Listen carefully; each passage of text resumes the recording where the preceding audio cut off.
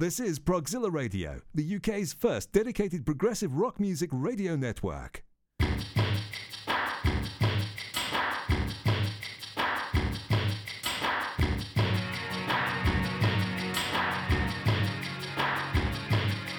You're listening to Tabletop Genesis, a podcast by Genesis fans for Genesis fans.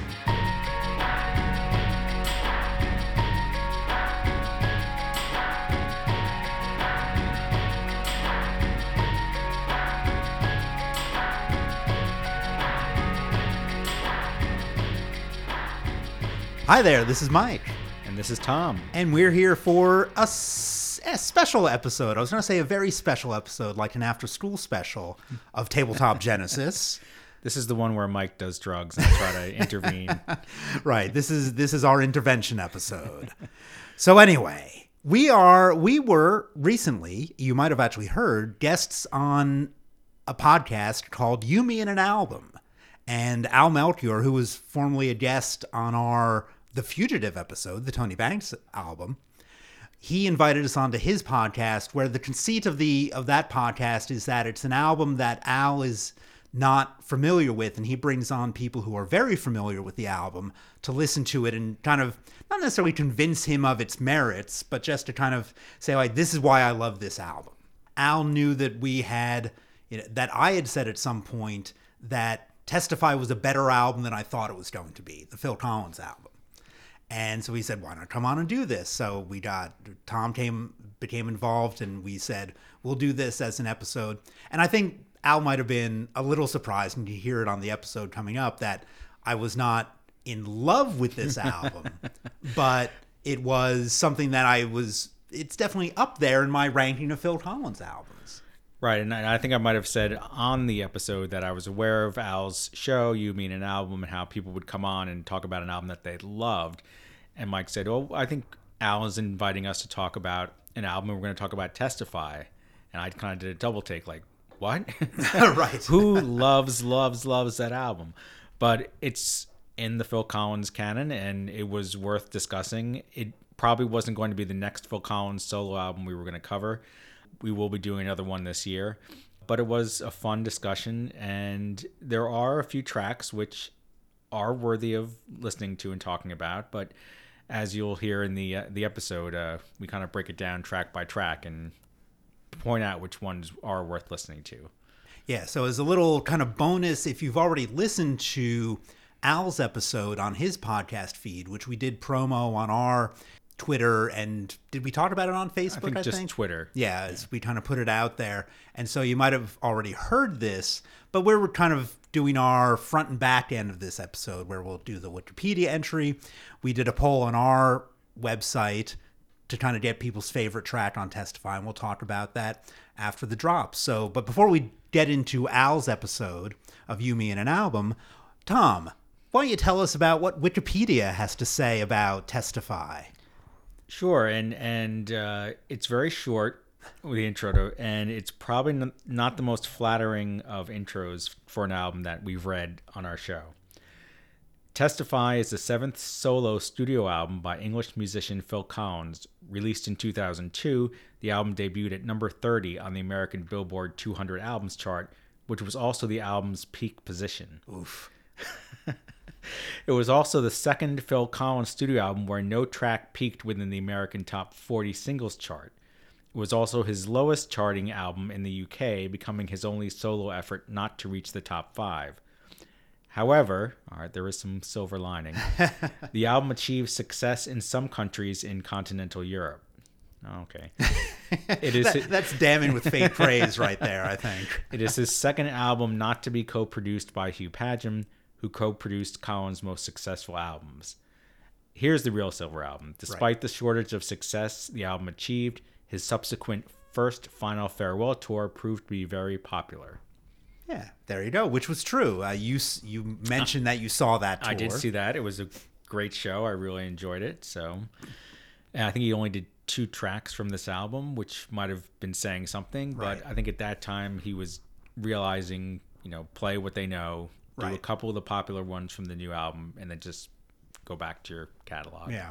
And it's funny because like both this and the previous solo album, Dance into the Light, did not do as well as his previous albums. And it kind of makes me wonder, in that alternate universe where Phil didn't leave Genesis, how the equivalent of a Calling All Stations would have done even if Phil was involved. I think they definitely would have toured the United States and things like that, Yes. but it would not have been a Invisible Touch or even a We Can't Dance level of album sales at that point, because for older acts, the landscape had changed. At the time, and I'll go into this a little bit more detail in Al's podcast, but I didn't buy this album until 2010 or so. So I was familiar with Can't Stop Loving You from whether it was at advertisement on TV, that it was for Ford or whatever it was. Toyota. Something. Yeah. Or just from on the radio here and there. This was a kind of a blank slate for me. And when I heard it in 2010, let's say it was, I was very pleasantly surprised by it. It wasn't an album that was going to change my life in any ways, but the consistency and the sound of it was more interesting than I expected it to be. How about you, Tom? What was your general thoughts on this? I was very pleased with it because I don't think I bought Dance into the Light. Okay. I think that's the one I didn't get, and I wasn't a more than 2 or 3 time listener to both sides. So it had been a while since I'd really given everything to a Phil Collins album, probably, I don't know, 15 years or so, maybe 20 out of 17 years, whatever it is, ever since But Seriously, right, which I loved, and that was my first time I saw him on tour. So after not really enjoying both sides or Dancing to the Light, a friend got me tickets to the show. Somehow I got a promotional copy of the album from somewhere. Couldn't tell you where. Were you working in the business at the time, or knew somebody who did, Sure, or something okay. like that? But yeah, I was pleasantly surprised. So I definitely gave it more spins than both sides. But then I put it away for 20 years until we decided to talk about it. Right. And so with that, we'll actually segue into Al's episode of You, Me, and an Album, which you can find on his podcast feed. We'll give you the information in the show notes, or, talk about it at the end here too, a little bit more about where you can find that. So let's segue into that episode.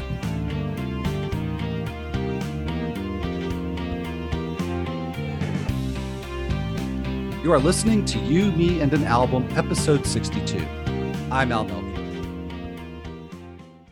There's a lot of lyrics on this album about the passing of years and the passing of time. And again, Phil is a 50-ish year old guy doing this music and maybe thinking, maybe I want to kind of slip into this retirement world at this point and spend time with his very young kids at the time. After listening to the whole album, it kind of does set the statement of what you're going to get. Like, if you love slow to mid-tempo Phil Collins without all those crappy rocking songs that you can air drum to, then this is your cup of tea, because that's what every song is. That was Mike Lord and Tom Roche talking about Phil Collins' 2002 album, Testify. Mike and Tom are the co-hosts of the Tabletop Genesis podcast. And while Mike is making his second appearance on You, Me, and an Album, Tom is paying his first visit here. So Tom and Mike, I'm really glad that you're here. I really appreciate you coming on, and also really appreciate you sharing the episode with your audience. So welcome to You, Me, and an Album. Thank you. Thank you for having us. And I'm happy to return. I am very happy and proud to have been the silver medalist guest on your podcast, as I was the second person to be on here talking about John Cale, what seems like eons ago at this point. Yeah, well, it's been more than a year now, so we're into about the 14th month of this podcast. But wow. Yeah, second episode ever, and I think now you're, let's say, the 5th person to make a repeat appearance. So all kinds of ground being broken here. Excellent. So have you developed any further love for John Cale? I just have to ask right off the bat. Oh man, this is brutal because I haven't. I tell you what, I did an episode I don't know, several months back, where I revisited songs that I didn't really quite get the first time around, and I did include one from your episode, so that gave me an opportunity to grow my love for John Cale a little bit. Great to hear. So Yeah, I've probably said this before, and if I haven't said it on here, I know I've written about it in the newsletter that I recently started. But every week, I usually close up. I say, "Thank you so much for coming on. You've introduced me to a really cool album. I can't wait to dig into it more." And I always do dig into it more in the post production, but I have the best of intentions to really spend a lot of time. But then, the funny thing happens, which is that I have to start on a new episode since I'm doing this weekly. And so I've just now got this backlog of, artists and albums to check out more in depth. There's worse problems to have, but what's the thought that counts? Exactly. That's really all that counts here. So, well, I want to give everybody a heads up about what we're doing and why we're doing it here. So, first of all, it's so cool to have both of you guys on here together. I've been listening to your podcast for 5 or 6 years now. I think I was pretty early on in, becoming a listener, not long after you guys started up. And as we mentioned, Mike's been on here before. You had me as a guest a few months back, which was awesome. Yes. Talk about The Fugitive by Tony Banks. But that's Tom. I'm trying to, I proposed the idea of us joining forces to do some sort of episode. And I might be getting the timeline wrong now, but somehow, Mike, you had said something about Testify. This was beforehand. We had a conversation somehow, and you had said that I said something about dropping out on Phil Collins after Both Sides. And now that I'm thinking out loud here, I think this was when I did the Tony Banks episode with you guys, and we had a conversation afterwards, or maybe even on the show. And I talked about not really paying attention to what Phil Collins did after Both Sides. And you said, well, Testify is actually a pretty good album. Maybe you should check that out. So then when I thought we should join forces and do an episode, that was what I had in mind. I thought that satisfies, both of our missions, right? Because it gets me to hear an album I'd never listened to before. It keeps you, having a new Genesis related content, which the longer you go, it's got to be the harder it gets. Yeah, and what's exactly well, and what's interesting too is that this, and I know your podcast, I haven't listened to every episode, but I've listened to a lot of them. It's often people talking about an album they really love and kind of selling you on it. Yes, I really liked this album. I don't know if I could say I love it, but I also think that there's a category of this is better than I expected it to be, and that's what this falls into for me because of the Genesis solo careers. I like Phil, but it's just, I like some of the other ones better. And so this is an album that when I first heard it, maybe in 2010-ish or so, or 2009, I didn't hear it upon release. And I kind of I knew the one song from the radio, the I Can't Stop Loving You, and thought it was fine, but I didn't dive into it. I didn't even buy it at the time it came out. And so when I finally did hear it, it was a really pleasant surprise. And we should talk more about that later on. But that was my kind of, it was better than I expected it to be, which is a nice thing to happen. Yeah. Okay. Well, I think maybe I had the impression that you liked it even a little bit more than that. But, Well, I was kind of wondering why Mike chose it as like the album to talk about.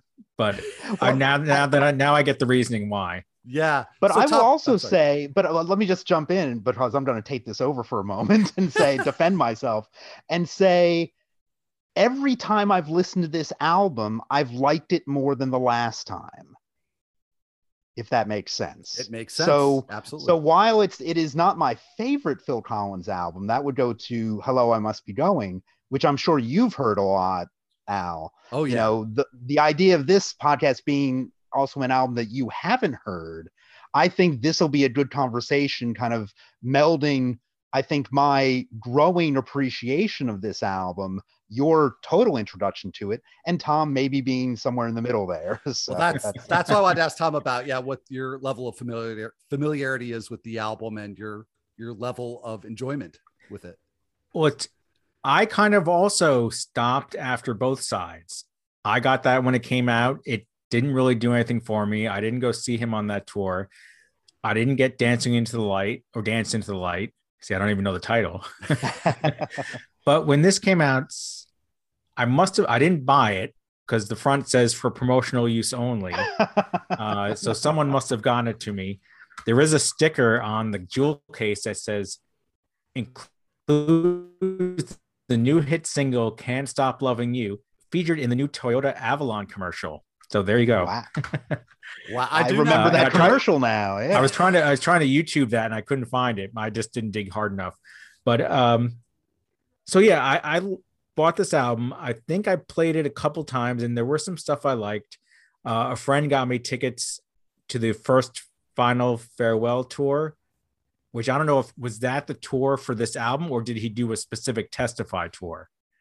It was kind of the tour for this album that played some of the tracks from this, but there was nothing called like the Testify tour. It was him deciding at that point to go into semi-retirement.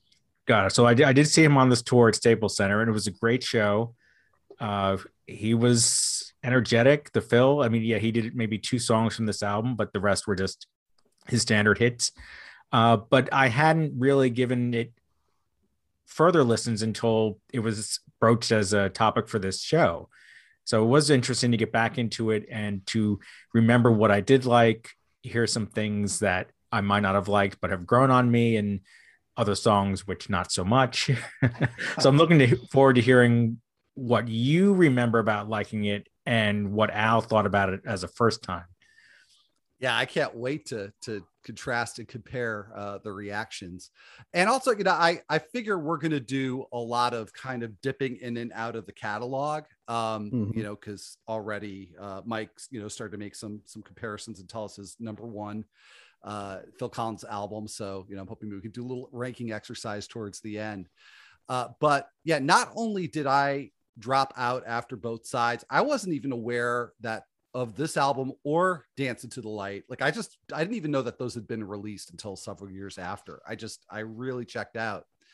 And so I still am totally unfamiliar with Dance to the Light. There's the one album that followed this one that was just a Motown covers album. Right. So this still is his last studio album of original songs, other than of course the one Leo Sayer cover. So yeah, you know, kind of coming in at the back of the catalog here. So before we do dig into tracks, and I've been sort of bouncing around on recent episodes, and I feel like that works well sometimes. I think maybe partly because this is what you guys do on your show, but I really would like to go sequentially with this album. But Sure. But before we break down in that fashion, I have a question, and I alerted you guys to this ahead of time. It was something I was thinking about, so I was curious about your thoughts on it. I was thinking about what if I had to write a review of this album, because, and I guess right away here, I'm going to have to give away some of my reaction to it. I like this album. I All really right. like this album. And I second guessed myself. Now I had sort of a similar reaction in a much more condensed time frame, Mike, that you did that. The first time I thought it was like, okay. But like by the third or fourth time, like I was just really like, I just wanted to listen to this album just to listen to it because I was enjoying it so much. Yeah.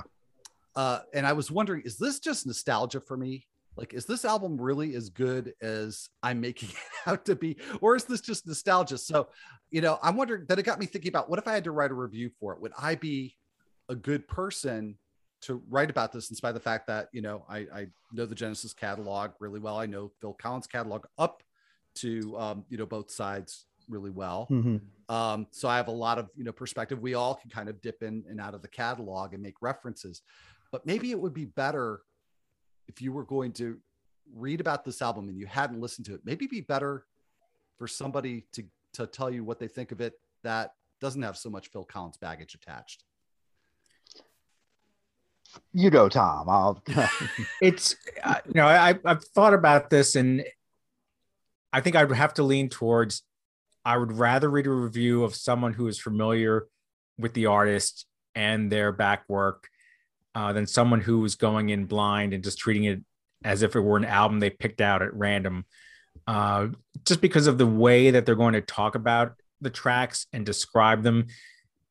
Overall, they're going to be missing something that a fan or someone who's familiar with the artist would know. Kind of like, I can listen to this and make comparisons to other songs that he has in his catalog. I can put it in context to his career as a whole and his discography of where it stands compared to other albums. I can just see how his writing has maybe improved or matured or gotten more mainstream, or why my opinion of this album is what it is because of what I know about his previous albums. I've read reviews. I read a review of Invisible Touch when that came out, and it was obvious the guy who reviewed it had no idea what Genesis was and who they were. He was complaining that the lyric "Into Deep" was in the song "Into Deep" and in "Tonight, Tonight, Tonight," and it really confused the heck out of him. So eventually that took me out of the review. I'm like, this guy doesn't know what he's talking about. He doesn't know the band. So I didn't give it as much weight as I would a review by someone who was familiar with the artist. Wait till he gets to "Oh Lord." Exactly. All my life. Yeah. Yeah. I generally agree with Tom that I think it's helpful to be reading a review by somebody with knowledge of the band, of the artist of some type. I think it's interesting to read a review by somebody who doesn't know anything about it, but as a fan, I think that if I'm reading a review of an artist that I don't know anything about, maybe it matters less to me.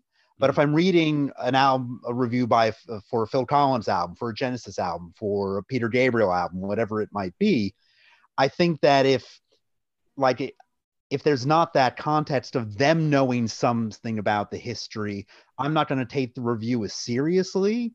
Even if it's positive, I might not. So so I kind of get where Tom's coming from with this, where it's like, I think it's good to have the context, but I don't know if it's necessary. If it's an artist that I already like, I'm probably going to buy the album anyway. So, or listen to it or give it a shot, so but I think writing about it with the knowledge that you have, if you're knowledgeable about the artist, it just allows you to have a deeper appreciation, plus or minus, for it. Because I think a fan can listen to an album and say, I don't like this, and here's my reasons why, because it doesn't equal their prior work, it's derivative, and whatever that might be. So I think that there's pluses and minuses to each of it. I think that but I do like, overall, I think having somebody with the context for knowing the artist, or having an appreciation even for the genre of music that it is. It's, as a progressive rock, art rock fan, to have somebody who only likes punk rock writing about like King Crimson or something, does that even make sense? Yeah. And vice versa, if somebody's totally into the more artsy end of rock, to have them writing about, Green Day, is that going to be terribly interesting? Who knows? So, yeah. And I really like the point that you made about, as a reader, what is your level of familiarity? Because obviously, if you're coming in new and a reviewer's coming in new, it's not going to bother you as much if they're missing important context that you're expecting to be reading. So yeah, no, I think I agree with you, but I struggled with this. Just, I'm kind of creating this convoluted situation here to just kind of play with the idea of how much would I like this album if I could listen to it with fresher ears, because even though I literally never listened to the album before, I didn't know any of the songs. I don't even think I don't know if I saw that ad or not. Maybe I heard the single like in the grocery store or something like that once or twice, but I really wasn't even familiar with it. I couldn't have told you how it went. So I pretty much came in completely fresh on this album in that regard. And yet I don't feel like I came in fresh at all, because there were certain things about my reaction that were really about feeling like it was like a homecoming, in the sense, like rediscovering Phil Collins. Cause I really have not listened to him a lot in several years. Well, here's a question that I have for you that I didn't give you any warning about, but but if you had heard this album 20 years ago when it came out, do you think you would have liked it? Knowing yourself 20 years ago. Yeah, probably not. Probably I not. agree. Not about you, but about me. I think that if I heard this 20 years ago, I don't think I would have liked it that much. Yeah. And it was very reminiscent of holding back on Calling All Stations, which I had kind of Okay. like a similar 20-year gap before I finally tried that one out. Would I have liked that in 1997? Probably not. But when I finally got around to it in 2017, I think it was 2017, 2018, whenever it was a revelation to me. It was, I loved that album pretty much right away, and I still love it. Yeah. So yeah. For me, this album is middle-aged Phil Collins.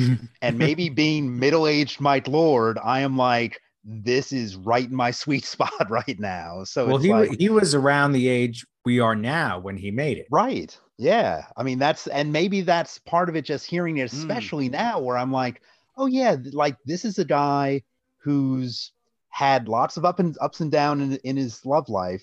He was, at the time of recording this, in a very happy place. And we're used to kind of like the Phil Collins divorce albums or the Phil Collins sad breakup albums. And this is one of those times where it's like, oh, this is Phil during the time of recording in a fairly happy place. And things went kind of south after that. But it was, but I think it captures a moment in time. And some of these songs are not yearning love songs, but I'm presently in love songs. And that's kind of nice to hear from him. It's different from him, I thought. Yeah, absolutely it is. And speaking of things that were different on this album, Daryl Stuermer's only on 2 tracks, I believe. Right. So almost all the guitars are Tim Pierce, and the producer's Rob Cavallo. So no Hugh Padgham on here. Right. And I like the change of pace. And to get back to your question, Mike, I think, 20 years ago, I would have been sort of like, ew, I don't like this sound, but like, I like the fact that it sounds a little different. Right. And pretty much, except maybe on one track, no horns. Yep. And I think even the horns that kind of on one of the tracks towards the end are probably more keyboard horns than anything. I think there's a sax or a trumpet somewhere too, but it's just like, it doesn't have that sonic palette that you're used to from Phil Collins albums, which was really kind of nice. It was a change that worked for me. So, well, you know what I think about faux horns, Mike. Yeah, the horns there, they can be out there. My memory, Tom, is that you're not a huge fan of full horns. Well, if you're going to get that close to it, you might as well just use real horns. But I think that was another note I had for some of the songs about the horns too. Yeah. So Genesis's version of Behind the Lines should have real horns? No, I think Phil's was perfect with it.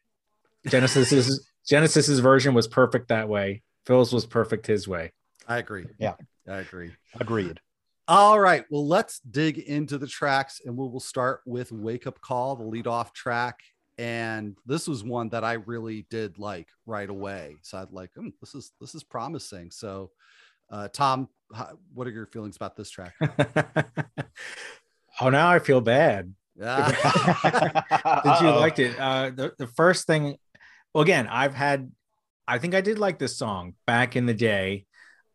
It was kind of like a nice intro. Now, just as a comparison, I just put like a lackluster opening song. So you think back to In the Air Tonight, I Don't Care Anymore, Sussudio, Hanging Long Enough, even Both Sides.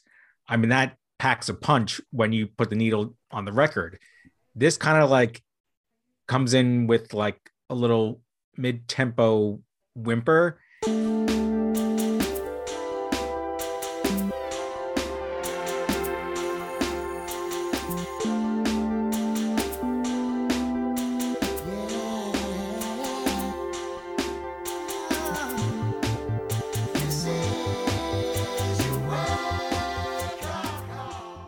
And so even though there are parts of it that I do like, it just doesn't seem like I'm used to Phil knowing how to pace an album, knowing where to put tracks and how to grab you right from the start. And this didn't do it for me. I actually put it, maybe this would be a good closing song. Like after he's talked about everything, maybe everything he spoke about is a wake up call. And maybe that would be a way to end the album.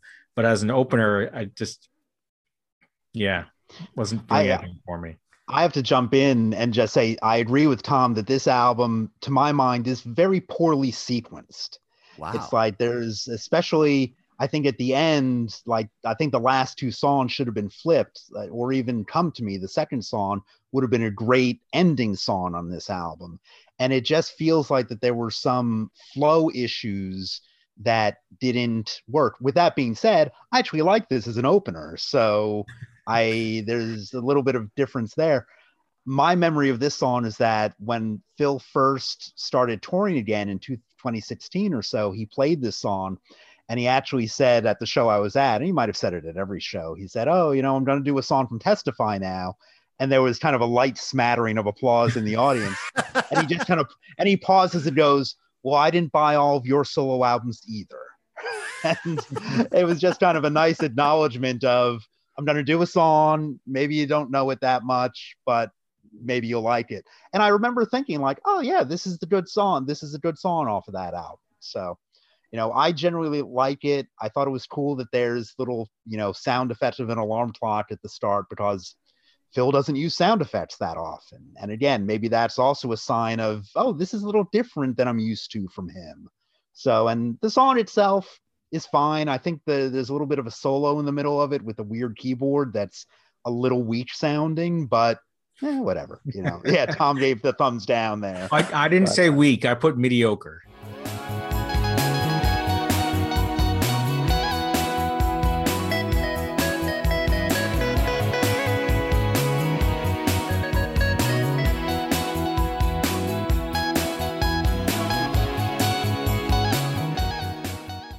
All right. Well, I have some thoughts about the keyboard solo. Yeah. First of all, I assume that's Phil playing, right? Probably, yeah. Could be. So just pretty cool that Phil gave himself a keyboard solo. I was impressed by that.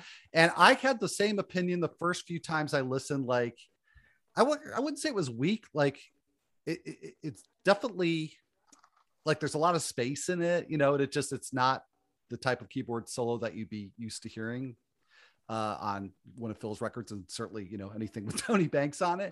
But the more I listened to it, the more I thought it was really fitting. And there were a couple of things I put at the beginning. Phil's voice sounds muted in the intro, sort of like you're hearing it on the radio, like it's an alarm clock radio. And that's kind of a part of telling the story with the music itself. And I thought, well, the keyboard's kind of doing the same thing, because it's a very buoyant keyboard sound, like wake up, wake up. So I wound up really liking the keyboard solo. Fair enough. Yeah, I think that It's your show. Well, it's funny because like it's a cool little song and it sets a mood. I actually like the groove of it. Yeah, I mean, as a first song, now I'm maybe going on to Tom's side of things where it's like, yeah, maybe something else could have been there. But I did enjoy it. I think overall I liked the song, and but I don't know what else I would have put in the first place, a first track, if it wasn't this song. So all right, I like the melody of the chorus and wake up. Yeah, call, like that. Yes. I really like. I enjoy that. Oh, there's absolutely no doubt about it. This is your wake up call. You're gonna miss it all.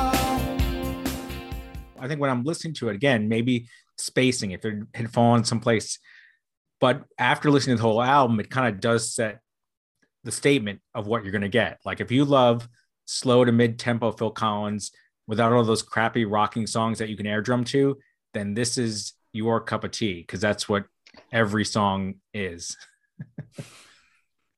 All right, it is mid tempo, that is for sure. Yeah.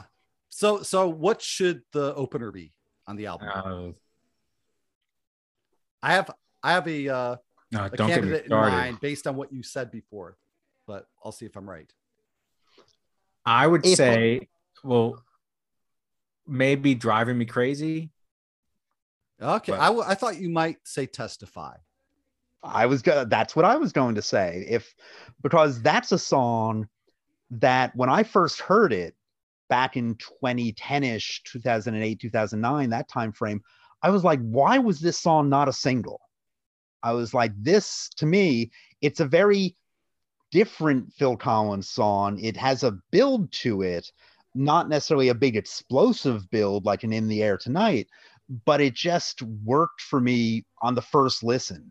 And I was like, this should have been a single. And would it have been a big single? I honestly don't know in 2002, 2003, if the marketplace would have sustained that. But I could have heard this on the radio and be like, yeah, this is a song that people would get into.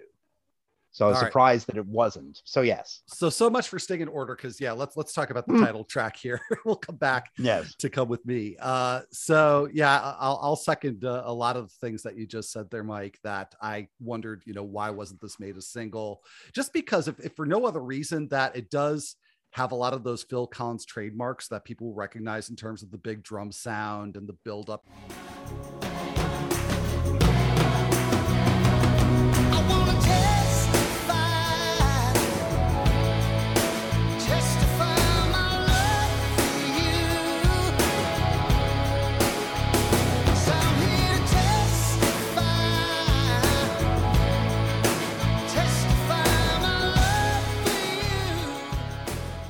You're right. It is a different type of buildup. It's more gradual than, the big break in the air or something like that. But when Tom, you were talking about, songs like I Don't Care Anymore leading off an album, I thought, well, this is kind of the closest analog to that on this album. So I think it could have worked as a lead off track. I think it could have worked as a single. And this track just blew me away because you get through the first minute or two and I'm just like, oh, okay, it's a late era Phil Collins ballad, whatever. I wanna testify my love for you. I'm here to testify my love for you. And then you've got the hey yahs, coming in. That's kind of like a bit of musical interest. And then you get the big drums and all of a sudden it's like, well, this is not the song at all that I thought this was going to be. This is pretty freaking cool. Yeah, I do love the build up. Yeah. I love the build up where it's very simple, Phil. And then you have like the gospel, like bridge that comes in a couple times. It's the longest song on the record. I think it's 6.5 minutes. And, the buildup goes along that time. Maybe it would have been tough to get that same effect of the buildup if you cut it down to 3.5 minutes, 4 minutes. But as they probably could have done that and released it as a single. But yeah, I'd give a thumbs up on this song. I enjoyed it. Testify my love. and even though that's kind of the hook, it's a song with kind of that one line chorus to it. It's not a chorus that is expansive. It's such a mood and it's such a build to it that it was the song that I think made me pay more attention to the rest of the album when I first heard it. And so again, maybe putting that in the first place position would work in a lot of different ways. Yes. Co-sign all of that. Absolutely. Yeah. So actually it's kind of good. We're going a little out of order here because go back to track 2, Come With Me, a track that I wound up really liking a lot. There aren't very many on here I didn't like. There's one I really hate.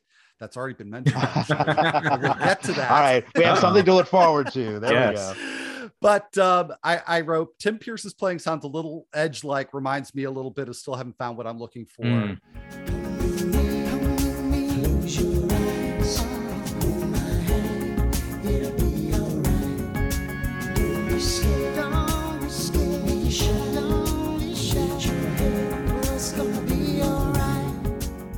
And that was something that really irritated me the first couple of times. This is on Come With Me, you're saying, Come right? With Me. So yeah, going back to track 2, Come With Me. And the internal dialogue I was having is like, oh, this sounds like the Edge. This sounds like a very particular Edge riff. This kind of sounds like Phil, like running out of original ideas.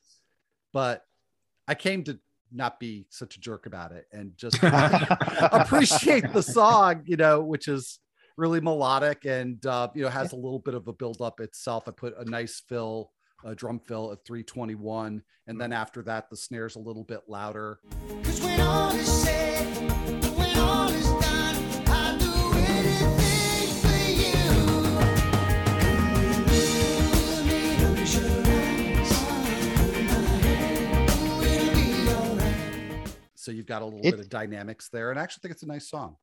Yeah, you get that earworm of the chorus, that just little "come with me," da, da, da, da. It just that I found that getting stuck in my head as I listened to it in preparation for this podcast, and that's why I do think that this would be a good track to end with, also as a candidate. Maybe we can discuss if there's any other good ending songs on here, but I just thought it would be a track that would leave you with that melody in your head and want to go back and revisit the album. So, which I can't honestly remember which the last track is on here right now. So, that might be a sign that, why I would change that around a bit.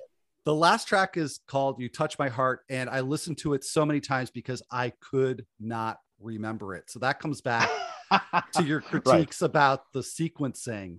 That Yes. the last two tracks and that last one in particular, I listened to Mhm. so many extra times because I really wanted to be able to access it in my head when we're talking. And right now I still can't access it. So Right. And by the time we get to the end of this conversation, we'll be like, yeah, what's that song?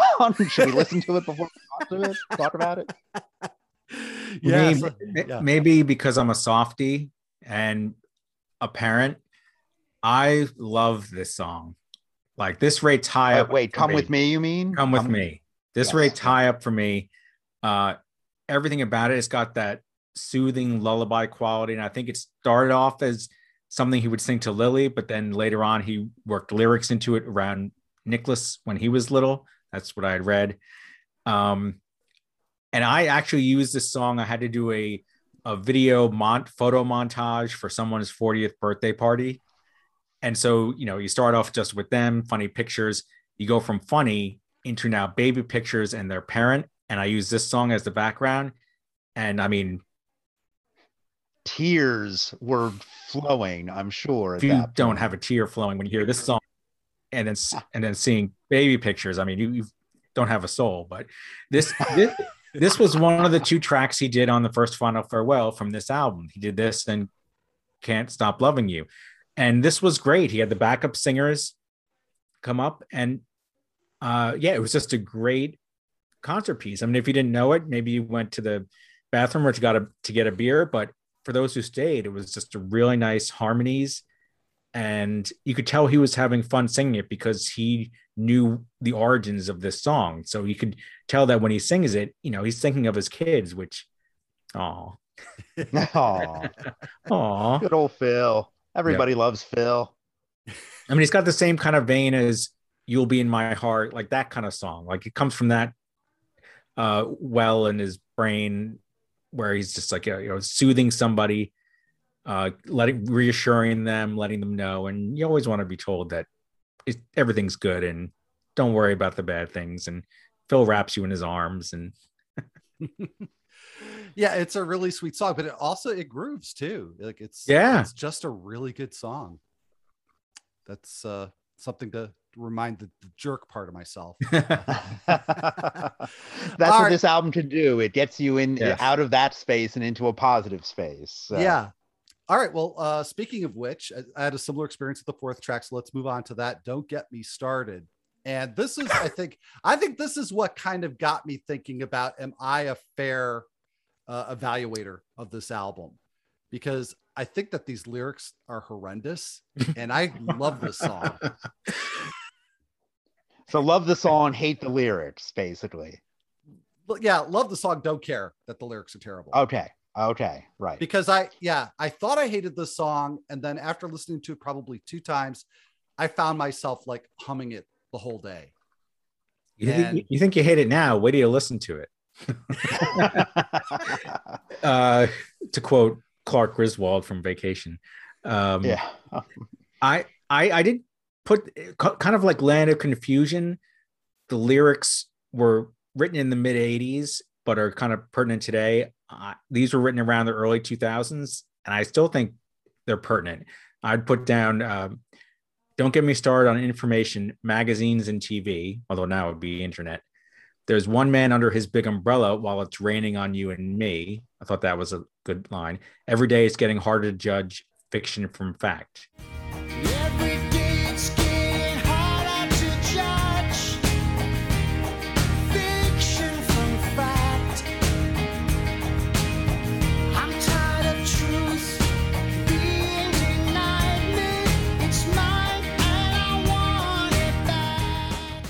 Tom, I noted that same lyric, so high five. Well, those were not the lyrics that I thought that were bad, but I just, the way Sure. it starts off, what is it? Don't get me started on religion, sex and religion, I think he says. But I'm just like, oh, we're back to Jesus. He knows me. Like we've done this. Right. Sure, right. So that irritated me. But I hear you. yeah. But I just wrote in all caps with 3 exclamation points, earworm. It's just such a good song. And the other thing I wrote is, what is a precious steamer? And then I realized it was pressure steamer. Oh yeah. Business as usual in our precious steamer, where reality slips from view. They say that we can't take it. Got to double check that lyric sheet every once in a while. Yeah, don't look it up in Urban Dictionary, whatever you do. Right. I did like the melody. It's an earworm. There was a solid bass line I also noted. And my big thought about this was that if it had been released in the late 80s, I think it would have been a hit because it would have fit in with the But Seriously stuff very, very well. Oh, absolutely. So, like I said, the lyrics did get to me. There was the, Jesus, he knows me kind of theme revisit. He also references Tell Me Why, which on the first listen again sort of irritated me a little bit. But what really hooked me on this song is the chorus. It's such a great chorus. And so I started thinking about, why is this such a great chorus? And again, this is kind of getting back to like the nostalgia or, looking for the familiar thing from Phil Collins that I've always loved about his songs, is that it's this mix of like being uplifted with a tinge of melancholy. So, you got the chorus, I'm on my way, and there's the uplift. And then you've got, the next line, which just sounds to me very sort of melancholy. And it's just so good. I'm on my way, and nothing's gonna turn me round. Yeah, I think that this song is one of those that stuck with me longer than I expected it to. And again, on repeated listens, I was like, yeah, this is in my head. This is out here now. And it's something that, yeah, I'll be curious to know what so you didn't like the lyrics to this one, but there's another song, Al, that you just dislike totally on the album. So this one, I don't know if there's a song on here that I dislike totally. So I'm still looking forward to hearing what this is going to be. So Yeah. All right. Well, it won't be soon. okay. All right. Yeah. But all right. Well, let's continue on here. Swing Low is the 5th track. I thought this was a cool song too. A lot of like cool atmosphere in this one. It had a bit of a hip hop-ish feel to it in my very white 50-year-old way. It kind of the drum machine was a bit like, oh yeah, it has that flavor to it, which, I thought was really good. It had a kind of a quote back to the "In the Air Tonight" lyric in there, which, for us we train spotters, we enjoy any of that type of stuff. So I put that opening keyboard. I expected Dr. Dre or Snoop Dogg to start singing at any moment. So I definitely got that vibe from it. Me three. Got my mind on my money, got my money on my mind.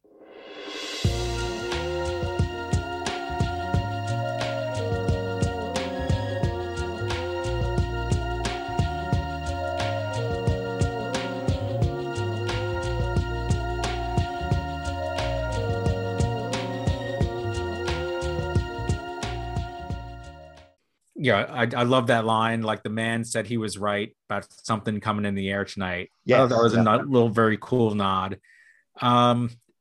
It's different, and I think that's what I like most about it. That like a lot of the songs that are coming up in the album are starting to sound very similar to each other, and this was kind of like an anomaly. You have this weird, spooky keyboard intro, and a nice song, which I appreciated it.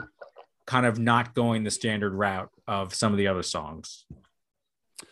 Yeah, absolutely. I mean, it definitely was, I think, the most maybe un-Phil Collins like song on the album. Yeah. There's just a lot of cool sounds in it. Like it's sort of like a trippy sounding keyboard sound that you just wouldn't expect. Wanting to play the game we begun.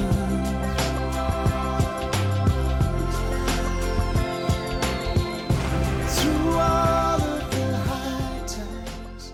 I think this is the most obvious example of a departure from his usual sound. But like I said, with Tim Pierce playing guitar, and I think Mike, it was you that mentioned the sound effects, and there are a few songs with sound Yeah. effects on them.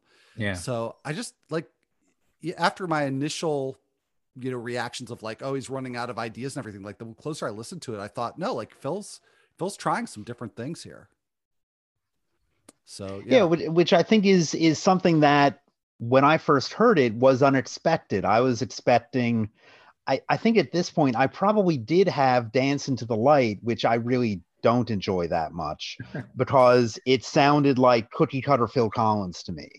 And, lots of horns, lots of, just kind of Phil being Phil. And I wasn't thrilled about that kind of avenue that he went down. So I think my fear of this album was it's just going to be more of that, and why subject myself to it. And so this is another track that kind of shows that maybe he wanted to break out of that feel also, without disliking the prior material for him, but just not wanting to repeat himself. And I think that's valid. That's great at any age to realize that you want to shake things up and not use your regular family of musicians on the album, for example. So I think that's a good thing to do, and to kind of break out and intentionally do something different. All right, well, let's close out what I think of as side one, although, I mean, there must be a vinyl version of this, right? There is now. I don't know if there was There at is the time. now. I saw it at Barnes and Noble. It was half price, $15.99. That was the half price, Wow. and it's a double album. Right. It's two LPs. Oh, really? Right. So but I didn't pick it up. I still have my 'Cause promotional copies. the reissue has all the bonus stuff on it, like some B-sides, some live stuff, and things like that. So I'm sure that's what the double album version was too, I would think, which I do have up on my shelf here. I have a cat on my lap, so I can't go get it right now, but All right, well, we, be none the wiser if yes. you were up and walking around. Right. All right, so we'll close out the first half for side one, if you want to pretend that way. It's Not Too Late, and the only thing I wrote is could be a Peter Gabriel song. Oh, all right. What made you feel that way? Interesting. Well, Yeah. there's a like a breakdown section where I think it's just Phil and keyboard, and it just sounds like sort of like it could be, a variation on Mercy Street or something. I mean, just the whole thing to me really had like a So era Gabriel feel to me. Slowly rocking the baby's bed. He strokes its head and whispers. But though it is him, it keeps smiling and kicks its feet. 'Cause somewhere out there is our life. And I just think it's a gorgeous song. Yeah. That middle part might be the bridge that I wrote has potential, because I think the rest of it I kind of put kind of forgettable, possibly make it a B-side, because maybe there's two songs I would have taken off here to make it a little more tighter, and this was probably one of them. It's mesmerizing. Like it's not a song that I loved right away, but it really was sort of entrancing to me. It's funny, Al, you mentioned that you didn't make many notes about this one. I also didn't make many notes of it, but it Not was too late, more. Mike. It isn't. You're right. I can start writing now. It's never too late. But my main note was just lyrically that it was when I kind of realized that there's a lot of lyrics on this album about the passing of years and the passing of time. And again, Phil is a 50-ish year old guy doing this music, and maybe thinking, this might be, maybe I want to kind of slip into this retirement world at this point and spend time with his very young kids at the time. It was that idea that it's not too late to have that life. And, you know, you think about the time that's passed and the time ahead of you, and that, yeah, it's I feel like I'm just restating the song here, but it's not too late. And I think that's the theme in this album, along with kind of the actual being in positive love that I mentioned before, is that, you know, maybe that the love, it's not too late to fall in love either. So I'm always maybe- late to the lyrics party. So I one of the other note I had on here is that we're at the halfway point of the album and there's still no grab you by the balls rocker. But again, No, there's that's where he is. There's no Sussudio, there's no Through These Walls, or there's no even I Missed Again, something like that, where it's Right. really going to grab you. But that's where he was. And you have his earlier albums to go to if this isn't your thing. But for me, it was like it became more and more noticeable as I went track by track that this is what you're going to get. And this was the Phil of 2002. And well, and as much as something like No Jacket Required is a party album, as we talked about when we did our Tabletop Genesis episode about that, this is not a party album. this is not even close to being a party album, and I'm okay with that. This is a, you know, sit back with a drink and listen to the album, you know, and have it on, not necessarily background, but it's a different, you put this album on when you want a different experience. well, compared to both sides, it absolutely is a party album. True, yes. Which Yes. is another of his albums that 100%. grew on. When I first heard it in my early 20s, I was like, this is not good. And now I feel much differently towards that album. I still, it's not one I go back to a lot, but I appreciate it much more for what that album is than I did at the time. Yeah, same here. And I thought about that album a lot listening to this album, because I think sonically there are some similarities in terms of the greater vocal restraint and even the drumming restraint versus his first 4 albums. there's no shouty Phil on this one. No shouty Phil. And No, I gotta there's say, not. that for me, that's a huge plus. Okay. Maybe I'm on No Shouty Phil Island over here. That's all right. Well, as Times Tom said, change. it's my podcast, so. That's right. Of course. All right. Oh, well, just one other comment too, just in terms of what Tom, what you were saying about there being no rockers. I actually would count Testify as a rocker, at least it transitions into being one to my ears.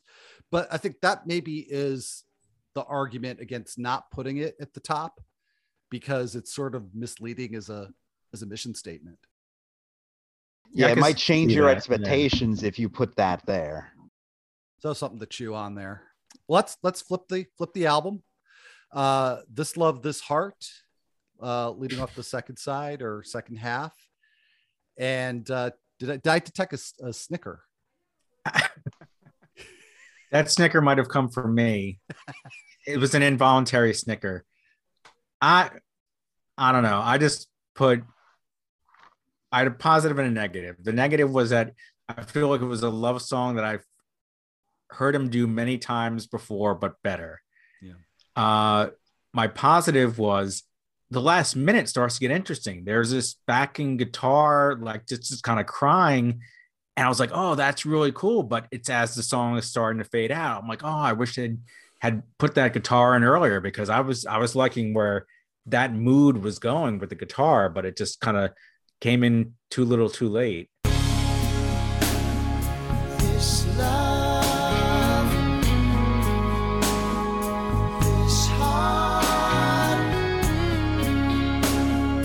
these arms, they're only for you. Mike, you agree? My main comment about this song, kind of, I agree with Tom about kind of the whole, it's very much a love song, and but my final comment, which I think I just wrote literally almost listening to it maybe right before this recording, was good song, but forgettable. It's like, I don't think it's a bad song, but I also, at this time right now, I can't remember what it sounds like. I can only remember what the coda sounds like. And my only comment I wrote down was, I only like the coda. Yeah. So Exactly. I Right. think we're all in agreement there. And do you guys Yeah. watch Tim Pierce's YouTube channel?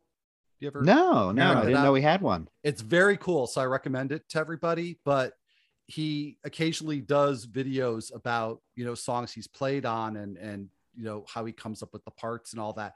And this song was really making me wish, I don't think he's done one, do a video on this part. Cause Tom, like you were saying, it's fantastic. It saves the song. Totally. Yeah, it's fantastic. So we're there, you guys. We're there. We're at Driving Me Crazy. Mike, first comment, creepy AF. I really hate this song. Wow. I might even say said it it was drives you very crazy. yeah, You exactly. might say that. I said it felt very early 2000s to me. And then I thought about that. I was like, I don't even know what that means, that it feels very early 2000s. But the chorus made me smile. It's like, but the middle part kind of doesn't really do anything for me. I like that this is an upbeat song and probably kind of, if not starting the second side, then pretty early on in the second side. But yeah, I think outside of the chorus, it doesn't stand out to me. But what drives you crazy about this, Al? What is it that you disliked so much about this? Well, so I know I've said I don't pay that much attention to lyrics, or even where I pay attention to them. Sometimes I can just forgive them. And I think we talked about this too on the Tabletop Genesis episode that I was on.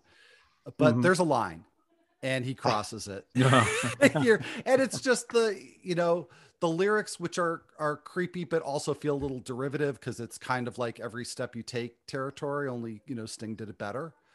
Or through these walls from Hello, I Must Be Going. Exactly. And then there's a line that's just that it just cancels the song for me. If all the world's a stage and we are only just two crazy players. If all the world's a stage and we're only just two crazy players, please understand why I just can't go on without you anymore. Two crazy kids trying to make our way in this world. Couldn't forgive that. Yeah. Mm. And the song's just, you're right. Like the chorus is catchy, but it's just not a good enough tune to outweigh the lyrics. Now that I read the lyrics without hearing the song, it is very creepy. Every breath you take, which you don't really get that listening to the upbeat kind of. I put the rockiest track, and I was being very generous because it's not rocky, but it's the most upbeat. My qualms with it was that it felt like it was holding back. Like I could imagine the songs with horns and going all out, and it would be the ball grabber that it should be, but it just seemed like it was pulling it back. Like the song could be something big, but it's just middle of the road, and it's kind of boppy and whatever. But it could have been a lot better if it had just been mixed and doubly. I don't know. I do kind of like the songs that feel upbeat and feel kind of like happy, and then you look at the lyrics and you're like, oh, this is not what I thought it was. And so I like this on that front of it, on having that feel to it. But you're right, I think it could have gone even more in the upbeat direction and more in the kind of rocky direction, and give it more to like on that arrangement side of it, so that the lyrics are even more of a mystery. Like I always say, Invisible Touch, when you hear it, people think like, oh, this is a happy love song. And you're like, you listen to it and you're like, oh no, it's not. It's like, this is a little bit dark here, not to the extent of the kind of the stalkerish aspect of this track, but it isn't what it appears to be. And, this maybe takes that for you, Al, a little bit too far. Mhm. So yeah, I hear what you're saying here. Yeah. I don't dislike it though. It's just not. It's happy sounding in a different way. So Well, on the second half of the album, I mean, we talked about the last track being really forgettable. And I mean, and I said the second to last one too was really sort of hard for me to get into my head. And just in general, I thought the first half was so much stronger, but like the worst thing I could probably say about most of the other tracks on the second half is just that they're just not as memorable. They're just sort of like inoffensive. And I'll take that over driving me crazy. Anodyne. There you go. That was the word. yeah. All right. Well, the least you can do, I guess maybe we could say that about this, but I mean, this is a song that like, I just like saw the title on the page with my notes here and, you know, started getting it in my head. This is a pretty catchy song. It's the one Daryl co-write with him doing the music for this one. So it has that feel to it. I thought it was kind of this loneliness idea. It was like, here's a Phil Collins sad song, and he knows how to do sad songs in my mind. And, you know, the least you can do is give me back my heart. I was like, oh, that's sad. and I totally get what he's saying with that. Like, this is where Phil can talk about his own personal experience or write about his own personal experience. And you as a listener, me as a listener, I go, oh yeah, I know exactly how that feels. So, and Phil's great at that. So yeah, I liked this song. This was one of those ones that, you know, is, you know, it's always weird to say like, I like this sad song, but it does the right piece there. It does the right thing. Well, like you said, Phil is just so good at writing this kind of song. And yet I don't feel like this is a Phil Collins song I've heard before. It's a type of Phil Collins song, but yeah, the melody, the arrangement, like it all felt pretty fresh to me. I couldn't tell you what it sounds like. The one note that I wrote that I was happy that they were real Uilleann pipes. I think that's how you pronounce it. Oh yes. Yeah.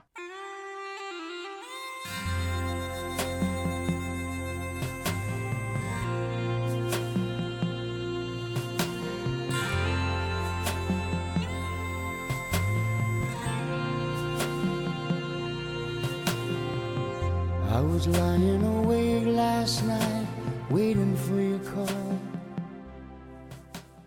So they weren't faux horns, or faux pipes. They were real Uilleann pipes. Real horns. Yeah. And I wonder if that was more of a Daryl idea or if that was Phil's idea once he heard the music. I'd be curious to know where that came from.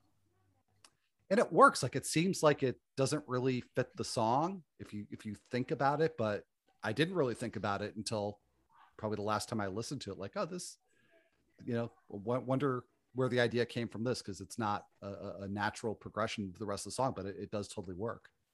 Yeah. All right, let's get to that single, Can't Stop Loving You. The one from that Toyota Avalon commercial that everyone still remembers. My big thing about this, which I don't know why it was placed so far back on the album. Like, why wasn't this on the first side, track 4, track 3? Because this was the hit. Like, you have to get all the way through the album to hear the one song that people probably remember from this album. I thought the placement of it was a little odd. It could have closed out the metaphorical side 1 on the CD to kind of give it the, you know, give you that oomph to kind of follow through with the rest of the album. So yeah, and I like this song. I actually, I do too. Think it's a good choice for a cover. I think his arrangement is great. I'm not super familiar with the original. I know it was written by this guy Billy Nichols, who I know he was kind of the backup singer, musical director on the 1989 Who tour, where they had a horn section and, you know, toured for the first time since they did their farewell tour, and that's like I'm not, like I said, I'm not super familiar with the original, but I think this is a really good song. I think he makes it a good song. I went and found the original, and it's Leo Sayer, who had a few hits in the 70s, and it's okay at best. It's not, you know, I guess I didn't really like it that much, but it wasn't offensive. But yeah, more, but no, more really like a waltz tempo. Got your ticket, got your suit,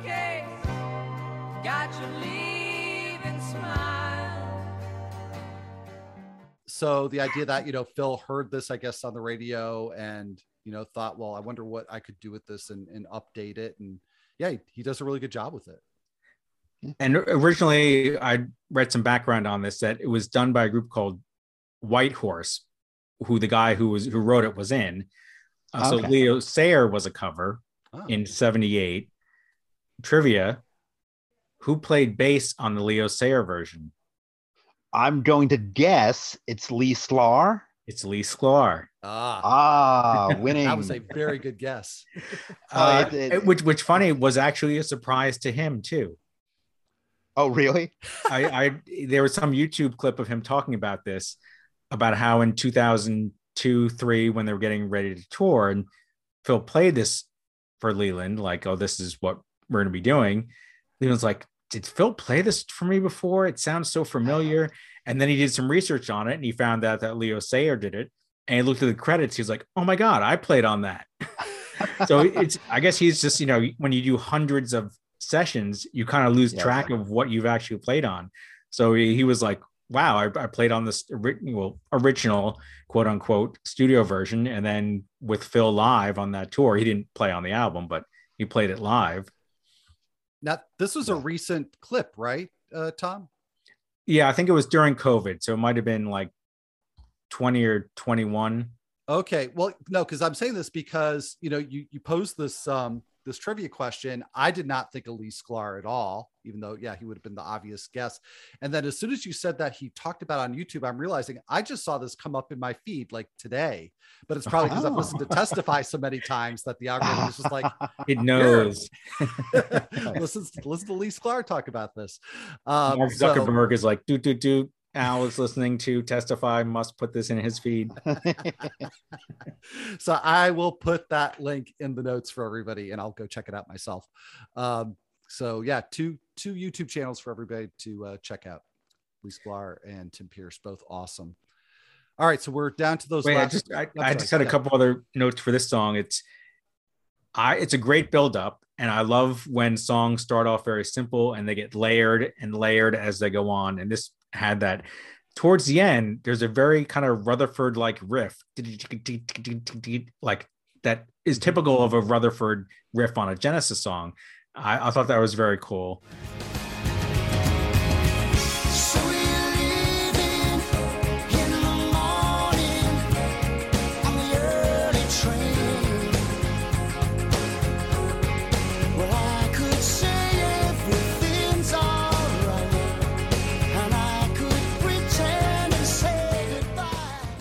And just it's a nice, perfect pop song, his version from start to finish. It has a great ending, which I thought was very nice, the way he goes out with that kind of vocal chorusy kind of feel. And it was good in concert. I think that people really enjoyed it. I probably stood up and clapped for it. It's interesting that probably the one song that people remember from this era was a cover song. I mean, some of Phil's biggest hits were cover songs. You Can't Hurry Love, True Colors, that kind of thing. But yeah, again, it feels like it's hidden on the second side. I would have moved it up quicker. I agree with you about the arrangement, and I made a note that I thought the vocal arrangement at the end of the song, kind of going into the outro, was really well done, and that there was the song itself, it's kind of a good story song. It kind of has, a good narrative to it if you kind of hang your hat on those things. So I enjoyed it overall, as Phil does a good job in picking songs to cover, both that are interesting songs that work well with his, vocal arrangement or skills as an arranger in that way. Yeah, I kept thinking about that thing that I read about him hearing it on the radio and him saying that the melody really kind of stood out to him, and listening to that Leo Sayer version, that's not something that would have caught my ear. So, but I'm not Phil Collins. Sure. None of us are, unfortunately. Nope. All right, well, let's get to the two forgettable tracks at the end. Through My Eyes, the penultimate track. And what I wrote for this one, the vocals in unison with the keyboards and the verses, is the Disney-ish kind of thing I was afraid would be on this album. It's never where you think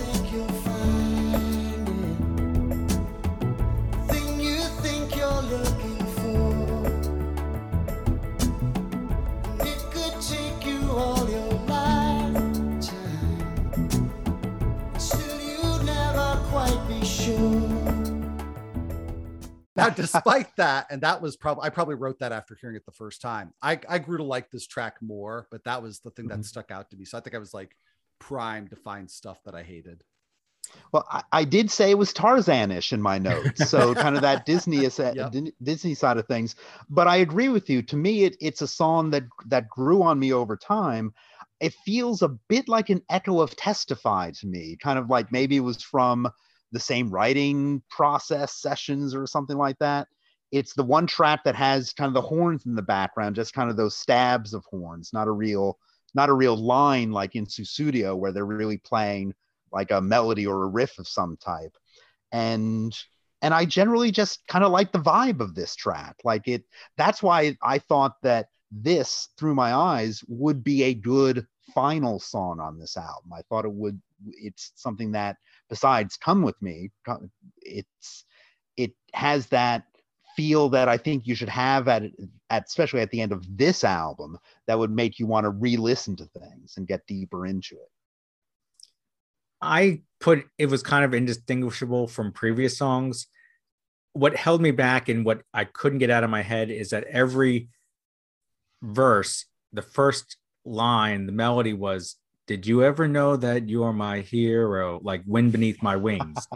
Sure. And I couldn't get that out of my head. So every time he would start a verse and it would follow that melody, I'm hearing Wind Beneath My Wings in my head. So maybe that's the feel good Disney connection that I was making, even though that's not a feel good Disney movie, but that's the connection that I was making in my head. And I can't get past that.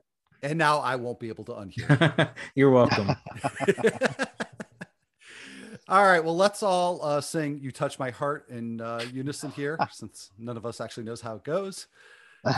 Well, but there's the one melody line in there that is very True Color-ish in there. I wrote that down too. I wrote that Yeah, down. and Don't be especially afraid. What can I offer you that you never see? Just don't be afraid, 'cause someone is watching. You will see. Well, especially with Phil having covered that song, I was like, how did he borrow so heavily from it? Unless it's a knowing wink, but it just feels so strange. It took me out of the song itself, and I wasn't really able to enjoy the song for what it was.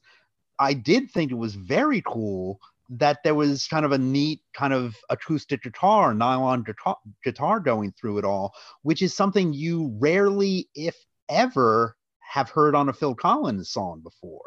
So I liked that it had that different type of arrangement to it. I just wish the vocal medley had been a little different in places. That was the plus for me. I think the nylon guitar, a synth sax, faux horns, which I didn't care for. And I just put, the album kind of came in and out with a whimper. Like I would have preferred a different opening track and a different closing track. Maybe Come With Me as the end one or something else. Mm-hmm. And that True Colors. Didn't John Fogerty get sued for plagiarizing himself? He did for some song. Yes, he did. kind of like that. Like, Phil, you're going to be sued by yourself for right. He's going to be covering it. Now you're going to get. He's going to be sued by himself. Finally, the song has a meaning. Sussudio. Yes, exactly. I love the idea of putting "Come With Me" at the end. You have totally convinced me of that. It's a good option. I think that, and that's where I wonder if, like, what the discussions were around sequencing this album. And, because Phil is usually pretty solid with that. And as Genesis are also, I think that the Genesis albums in general are sequenced pretty well. And this one was just one that, for me, as I said at the start of all this, I was like, it just wasn't, it was all over the place. And it just didn't, it was a jumble of songs that were kind of just thrown out there with what seemingly little thought to the order. Yeah, it's hard to understand because he is known for being such a good sequencer. Yeah, and it's something I didn't. It wasn't a critique that I had listening to it, but you guys have made so many good points. And given that I really loved the first half and was a little more underwhelmed by the second half. It does seem like there's a way you could have mixed this up. You put Come With Me at the end, you bump Can't Stop Loving You into that number 2 spot. I think that would have made a lot of sense. Yeah, well, we'll go ahead and have to make our own playlists. A lot of it has to do, I think, with the way I think when people pace songs on an LP with sides 1 and side 2 was a lot different than the pacing of a single play CD. Whereas I've had a problem with, if I play an LP and I'm done with side 1, next time I come back, I'm flipping it and putting side 2. With a CD, I listen to that first half of the CD much more than I listen to the second, because usually when I come back, I press play and it starts from the beginning. Right. So I don't think maybe as much thought is given into sequencing when you're going direct to CD than it was with albums. That's my opinion on that. I think that's right. And I still try to force fit this idea of 2 sides. And I do it on every episode. So at least I'm consistent. Hey. With that. You want both sides. Oh, We there are go. full circle and a perfect segue. You guys are so good at this.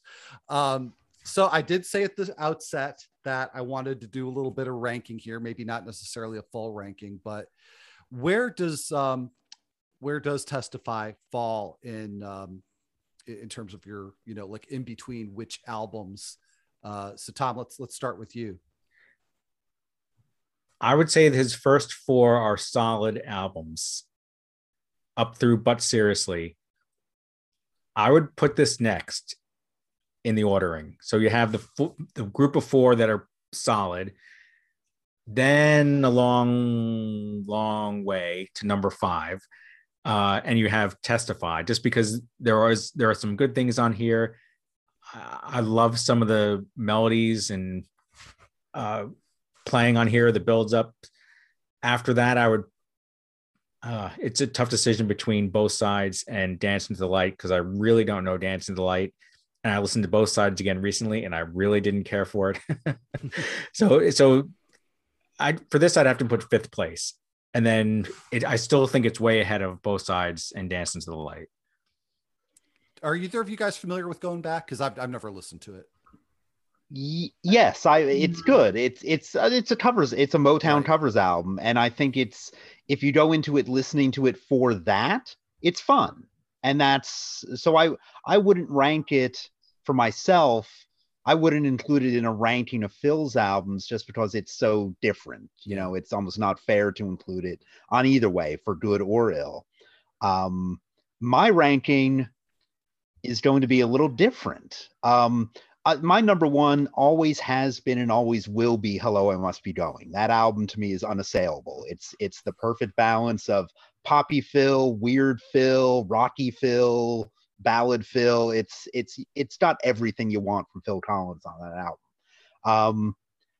This may be my 2nd place album for Phil, because thinking about it, while I think that, for example, both Face Value and No Jacket Required, I think have better songs on them that I enjoy more.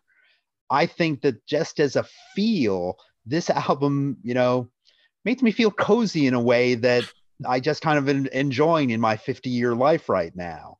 And so ask me in 10 years, or if you had asked me 20 years or 10 years ago about this, it might be very different. But for right now, this might be up there, like number 2 or number 3. I think that No Jacket Required, if I'm looking for a real up kind of party album, and if I want to end with that Take Me Home and have some good stuff like that on there, that might win number 2. But that's an album that has aged more than this one for me. This one feels a bit more, even though it's 20 years old, a bit more of the moment than No Jacket Required does. So that's where I'm going to say. And then I think But Seriously is fine. It's what's the other one? Dance Into the Light. I would have to listen to that again, because honestly, I can maybe name 1 song on that album. That's called Dance Into the Light. That's the only one I could name. The title gives you a hint. Yeah. Yeah, exactly. But yeah, and Face Value has, I think as a collection of tracks, it's great. As an album, it doesn't. I've never had a big emotional connection to it, so it's just kind of a different thing for me. All right, this is really interesting. That ranking really surprised me, Mike. And it makes Surprised me too, honestly, just as I was thinking about it. So. And it makes me feel better because I thought I was going to be going way out on a limb on part of my ranking. But Face Value is my favorite Phil Collins album, and I think this comes back to sentimentality and connections that we make because I got into Genesis with Duke when it came out in 1980. Face Value, was just a year later, and that's when I was just so excited about it. And I mean, obviously, I still am. Here we are talking about Testify, but I mean, I was, my whole life was about Genesis at that point, and so I mean, I have a lot of attachment to Face Value. I just do think it's a great album.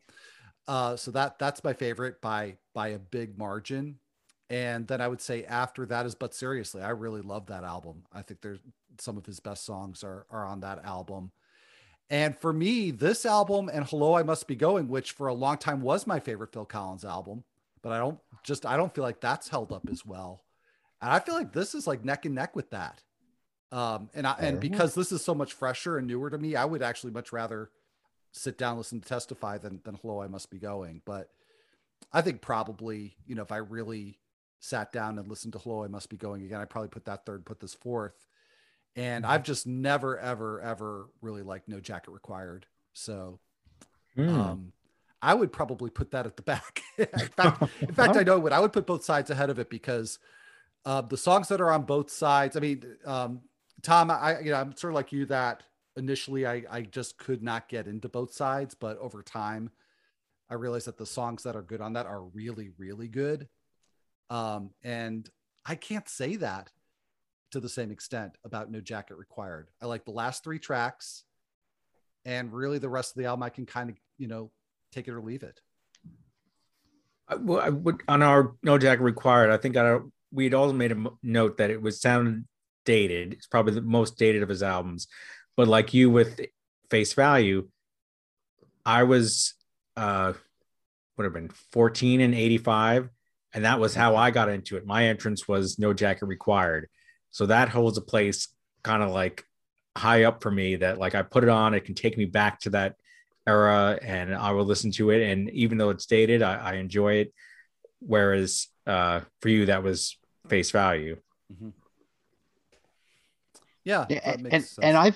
And for me, if Phil continued to write and put out music, if he put out more songs like stuff on Testify, the good parts of Testify, and of course we could all argue over what those are, I'd be happy with that. I'd be curious to see what he would come out now as a 71, 72, however old he is now. He just had a birthday.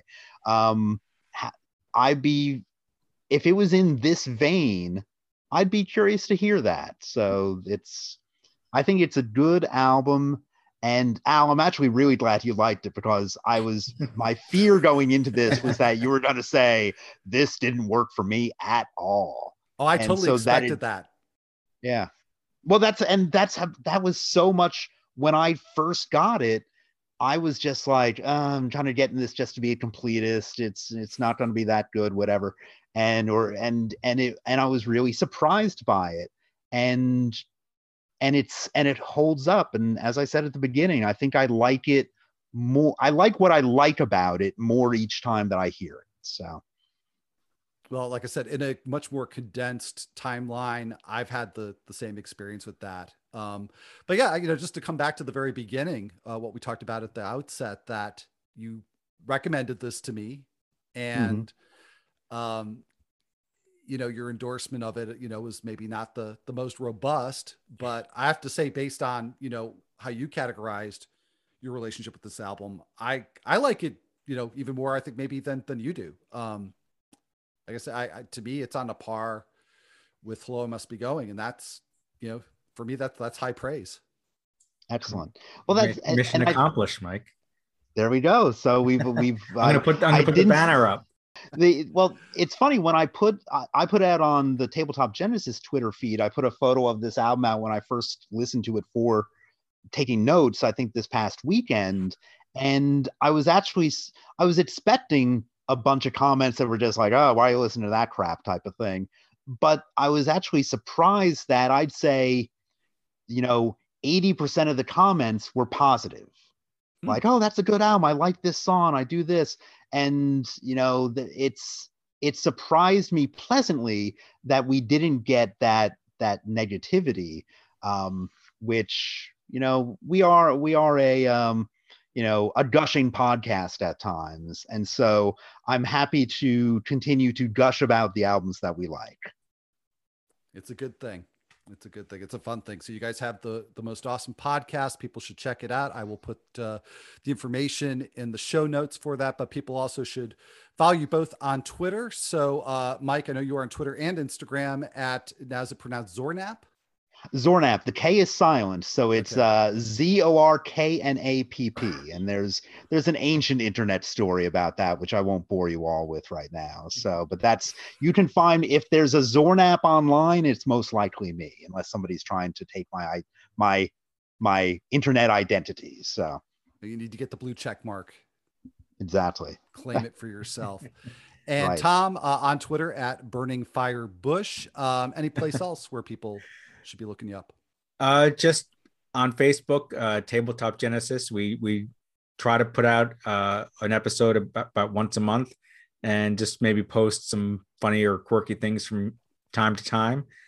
So yeah, join us there. That's probably the best place, along with our official Twitter feed. All right. Yeah, and the Twitter, our Twitter for the podcast is Genesis Tabletop, because I think Tabletop Genesis was taken when we started this out. Some gaming podcast was doing their thing, but How dare they? I know, we should have spent more than 2 minutes coming up with a name, perhaps, but that's where we're at right now. Well, it's a good name. You guys are the Tabletoppers, and it works. It works on a lot of levels, which is fun. It's great. So it does. So I am on both Twitter and Instagram. There's my main account on Twitter, Al Melchior BB, and then you can follow the show, both Twitter and Instagram at You Me Album. And I'll mention, as I have been doing every week lately, that yes, I am now also on Substack, a weekly newsletter there, youmealbum.substack.com. There's a free version where you'll get one post a month, but if you want the whole deal and get a post every week and access to some other goodies as well, then there's a subscription plan that you can go check out there. And if you do subscribe, by the way, with the paid subscription, that helps support this podcast. So I thank you all, everybody, for listening, for supporting this podcast, Tabletoppers listening out there. Thank you for listening. And Mike and Tom, thank you so much this is just a blast for me. I will talk about Genesis anytime, anywhere. I really appreciate you guys taking some time to do that with me here. Yeah, thanks for having us. Yeah, it's been a real pleasure. So we appreciate it also. So thank you. All right. Excellent. Well, I will be back again in one more week with another guest and yet another album that will not be Genesis related. I can at least give you that much of a hint. But until then, everybody, please do take care and listen to some great music.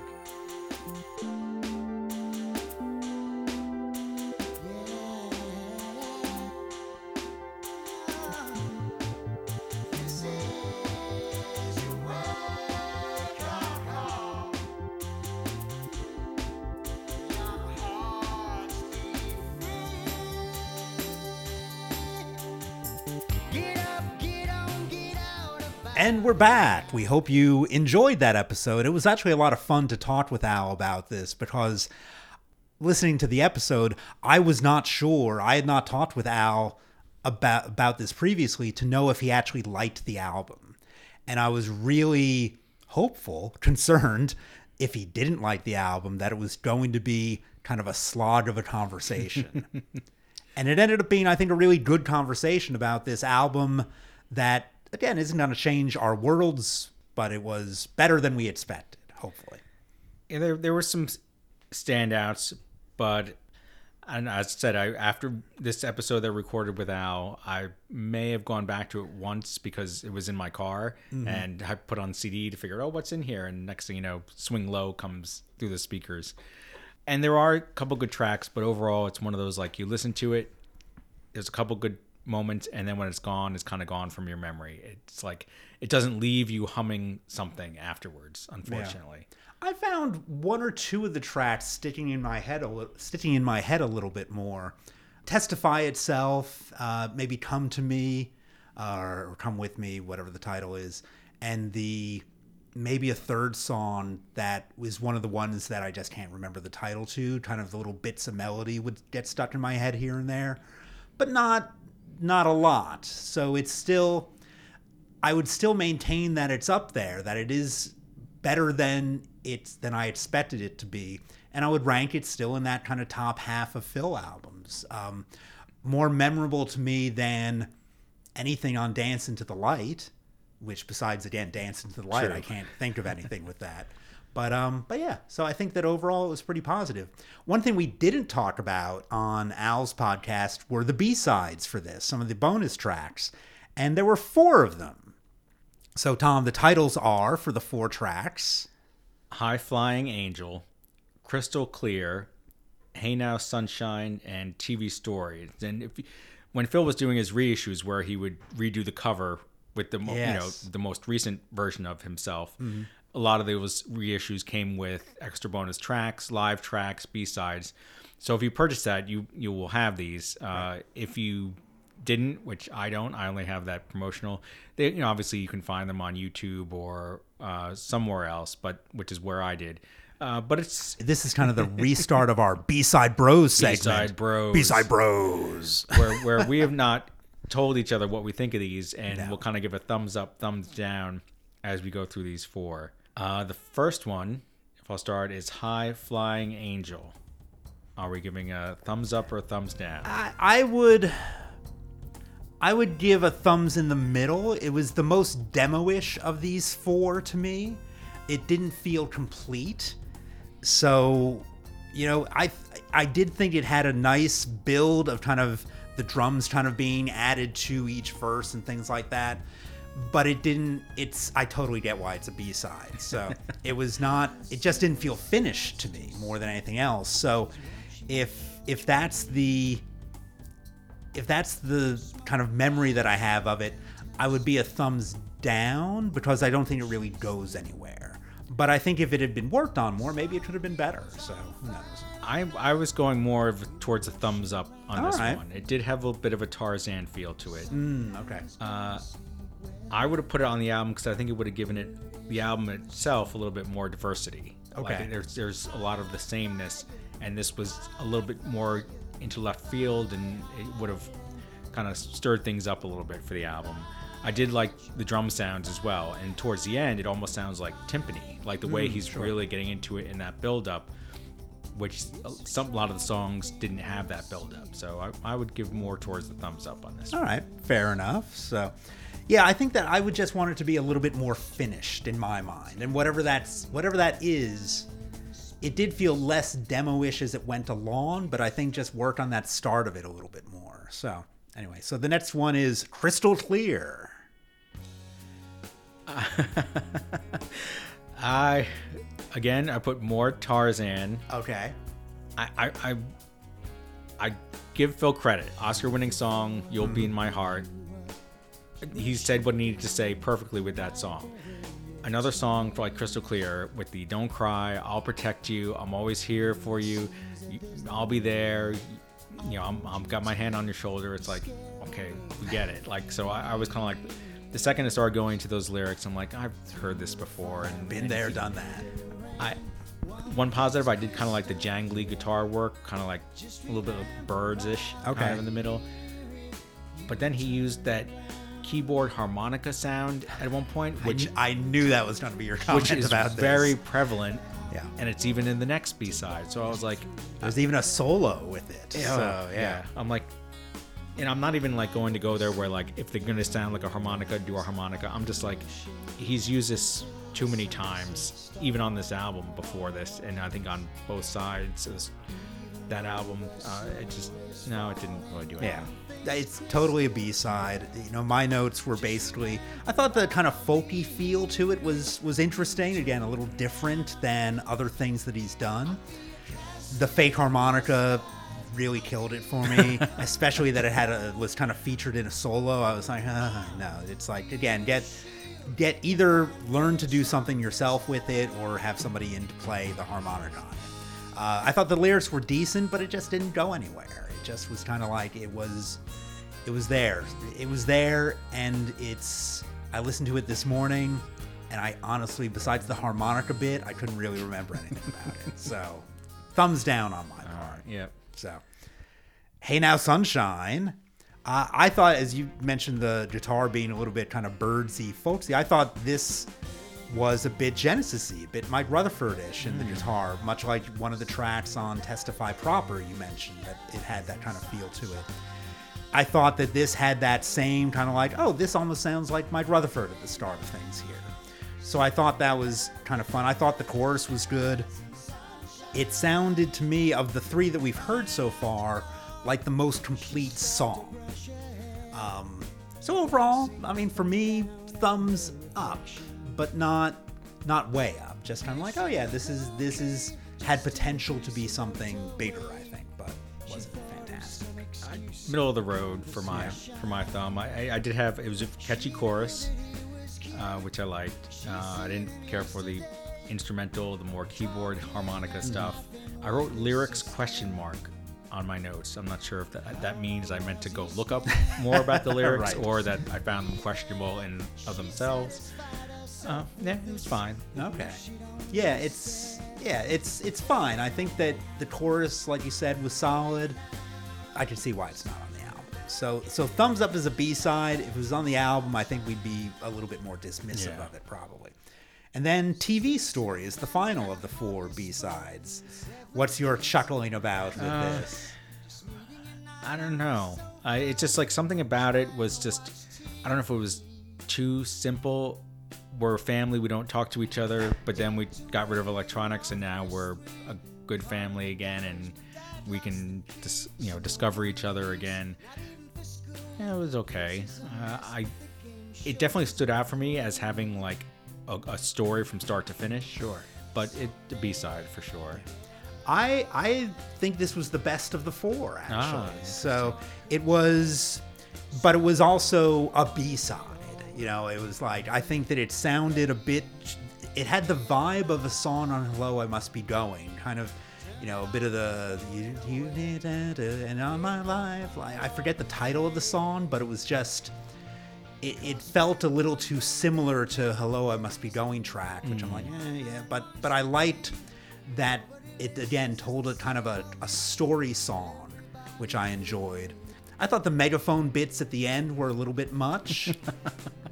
I couldn't understand really what they were saying, but Neither could I think it's a rule yeah. that any band or solo person who has ever been involved in a progressive rock act has to have at least one song where a megaphone is used or some kind of voice modulating thing which makes you sound like you're shouting to a crowd. So at least you got it in somewhere. Right. I jokingly put a note that it was because it involved television. I said, oh, it's like Phil's Blood on the Rooftops version. So much more of a story song than kind of how Steve's lyrics for Blood on the Rooftops were a bit more oblique. Still about television, but in a different way. But yeah, it was fine. But it was still, of these, I'd say thumbs up. And I enjoyed it. But yeah, B-side. Totally get why it's a B-side. So. All right. Well, I think we're mostly simpatico on those. Yeah, I think so. Overall, so no major differences there. None of them engendered any strong passion one way or the other of, oh, this definitely should have been on the album. But none of them were horrible either. It was just like, yeah, they're B-sides. Yeah, agreed. Yeah. So with that, we now have some viewer mail, listener mail. When I opened your letter yesterday, I could not believe my eyes, 'cause I've already given all I had. So we did get a few comments from people once we put out the poll for Testify, so we'll go through some of those in no particular order. Jason Uretsky wrote, "No favorite track. This was the first Phil Collins album I didn't buy or listen to. The music got so sappy I just couldn't do it. Dance into the Light was his last good album in my opinion." Interesting. Interesting. Well, I might have to at least revisit Dance Into the Light as an album, because again, that's a blank slate to me. So it would be interesting to hear it kind of again now 25 or so years on, more than that it maybe, and see how it is. But yeah, I see where he's coming from. I don't know. I would hope that, Jason, if you listen to it again, the sappiness might be different, because something we talked about with Al was that again, 20 years ago, if I heard this album for the first time, I don't think I would have liked it. Now, being an older dude, yeah, it hits me in a different way. So it might hit Jason or others in a different way too. So, or if you still don't like it, Jason, that's totally fine. So we're not going to judge you here. So. Matt Caney says this album has some good songs on it, but does not flow well as an album. If you put tracks from it in a playlist, then many hold their own, but for some reason start with track 1 and hit play, it lacks something. I love Wake Up Call, Come With Me, It's Not Too Late, Least You Can Do, and the title track. Which I could see that. If it's like snuck into another playlist with other songs that have more dynamics and feel goody and up, and you can... It's not as bad, but when it's one after the other, it's a little much. And Matt's comment mimics our comment where we said that it really wasn't great. It was poorly sequenced as an album. Yeah. So I think that's something that's consistent. Of the songs that he listed, it was funny, as you read them off, all of them except The Least You Can Do, as soon as I heard the title, I could hear a little bit of it in my head. So I was like, oh yeah, it's like some of these songs are sticking around a little bit longer now too. So it's nice to hear. Bill Malonades says, while ordinarily I would say that the worst Phil Collins album is better than the best album for most anyone else, this is the exception to that rule. This album is nearly unlistenable. I did push through it yesterday only to find maybe 2 or 3 decent songs, but clearly the best song is the cover of the Leo Sayer classic, Can't Stop Loving You. Some of the song sounds like the repetitive stuff my kids make up in the back seat. Oh, that's harsh. Did he write the Wikipedia entry for this? He might have. That's again, I am not that harsh about it, but I understand where people are coming from who don't enjoy this album. Like, I get it. It's just, of people who are Genesis fans and Phil fans, I think that I can get that this might not give you what you're used to getting from Phil, both in production wise, in the songwriting. It's a different beast than his other albums. So I do wish that he had continued putting out original albums after this. I think it would have been interesting to see what he would have done besides the covers album, the Motown album. But, alternate history for Phil. So with that, we're now going to segue into Tom's poll. Tom shows you his bowl. Dun, dun, dun, dun, dun. It's kind of, my poll was predictable. Couple ties, starting with the last place. The bottom 2 with 0 votes were This Love, This Heart and You Touch My Heart. Both heart related. Then with only 1 vote, Swing Low, Drive Me Crazy, and Through My Eyes. So between those 5 songs, they only got 3 votes. And I was a little surprised at Swing Low, because we did kind of point that out as kind of an anomaly. It has a different sound than we're used to with Phil. It had that sort of rapish kind of beat at the beginning. So I figured, at least from people who listen to this, that might rate a little higher. But yeah. So, and percentage-wise, I assume that 1 vote is under probably 2%. Under 2%, yeah. Interesting. But with those, honestly, I couldn't tell you what Driving Me Crazy, Through My Eyes, This Love, This Heart, You Touch My Heart. I couldn't. Right. With Driving Me Crazy is the upbeat one. I remember that. I think so. Upbeat, but with lyrics that aren't upbeat. Right. All right. Then we get into a little bit higher in 7th place with 2 votes and only 3.5%. It's Not Too Late. Okay. Could you hum a little bit of that for It's me, not Mike? too late. Oh. It's not. Like, that's the bit that I kind of remember from it. But yeah, that's about it, though. That's about it. Yeah. Then 6th place with 3 votes and 5% was Don't Get Me Started. Yeah, I'm thinking. I'm staring off into space here. Don't get me started. Yeah, I couldn't remember that one offhand. All right, we're in the top 5, all different vote getters. Number 5, and I was a little disappointed that it was so low, was Come With Me Right, with sure. 6 votes and 10%. All right. I think that's a great song, just a perfect little lullaby. And I know I did say previously that I don't like the I'm protecting you, I'm watching over you, but for some reason this song, it's okay. I'll give this one a pass because it's got a good. Yeah, I'm surprised it's not higher either. I think that as you made the comment, and I think some people online even said like, oh, as a parent, this song means a bit more type of thing. So, yeah, maybe we just didn't get the parents voting this time. So, Number 4, Wake Up Call with 7 votes and 12%. those are the people who listened to the first track and then stopped after that. They stopped after that. They listened to that and they Yeah. knew the one from the radio. Right. The top 3, number 3, The Least You Can Do with 8 votes and 14%. I know it's a title. I know those words appear Yes, in on the the- track yeah. listing of this album. Right, but it's not jumping out at me melodically or as something. As soon as I hear it, I'd be like, oh yeah, that one. But it's just not jumping out to me by memory. No. So that means the top 2 are, so either Silver is going to be Testify or Can't Stop Loving You at this It's stage. Testify All right. with 9 votes and 15%. It's And- what I voted for. And the top one with more than anyone doubled is 19 votes with Can't Stop Loving You, and third of the votes went to Okay. that. Yeah, makes sense. That again, I think that if people heard anything from this album, that was it. That was and it. so this was definitely kind of a lower vote getter than the other things we put out there. We also kind of, put it out relatively quickly and didn't have a long voting period for this. So people might not have voted as often, not voting repeatedly, but not as many people might have voted for this one. So, Tom, your favorite track is... I'll stick with Come With Me. It All just right. really does something for me. And as I mentioned in the Al thing, I put it on a photo montage reel for one of my relatives Right. during the growing up photos. And it really can grab you if you see it in that context with baby photos of relatives and Right. the soothing tones of Phil Collins talking about, protecting you. And Exactly. Be wrapped up in, a blanket with Phil somewhere. So it's all very peaceful, I would think. To so, dream. Yeah. And Testify for me continues to be this track from the album.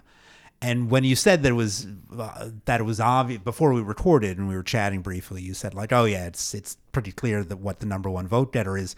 The first thing in my head was Testify, but then I was like, oh yeah, Can't Stop Loving You is probably the top vote getter in my head, and that makes sense. Yeah, but it also made sense to me that of the original tracks on the album, the Testify is the one that got the most votes too. So great. Yeah. Well, there we have it. So we hope you enjoyed this little bonus episode, or bonus episode with bonus content, we should say. If you listen to Al's podcast already, this hopefully made it worth listening to again, or fast forward through the middle bit and then hearing our chat at the top and ends of these things. If you want to seek out Al's podcast, again, it's called You, Me, and an Album. And you'd find that on, wherever you find podcasts. And he's on Twitter with that account. You, Me, Album, I think is just the @ signs Yes. for that. We follow that account on our Twitter account. So if you want to follow it.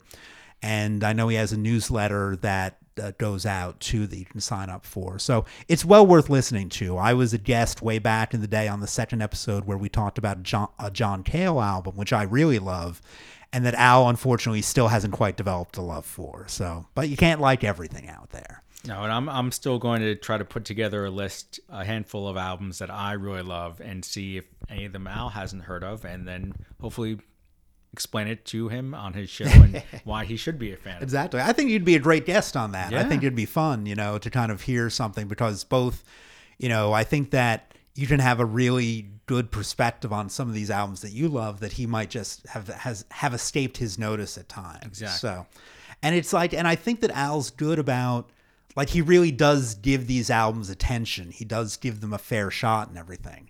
And so I was glad that he liked this album as much as he did, and I'll be curious to hear if there's anything that, maybe when our version of this album comes out, a couple months now after recording it, it might even be a little bit if the album has stayed with him at all. So Al, if you're listening, comment on that too. Bring that up on Twitter. So Spoiler alert, no, it hasn't. exactly. So that's where we can kind of have that needle scratch rip thing, kind of an Arrested Development type of thing. It didn't change. But so I think that's the end of the episode here. So we'll be back coming up with some more album chat and some more special episodes and things along those lines. More guests, more polls, more everything you love. Exactly. So this is Mike. And this is Tom. And we'll be back next time with more Tabletop Genesis. So you're leaving in the morning on the early train. Well, I could say everything's alright, and I could pretend and say goodbye. Got your ticket, got your suitcase, got your leaving smile.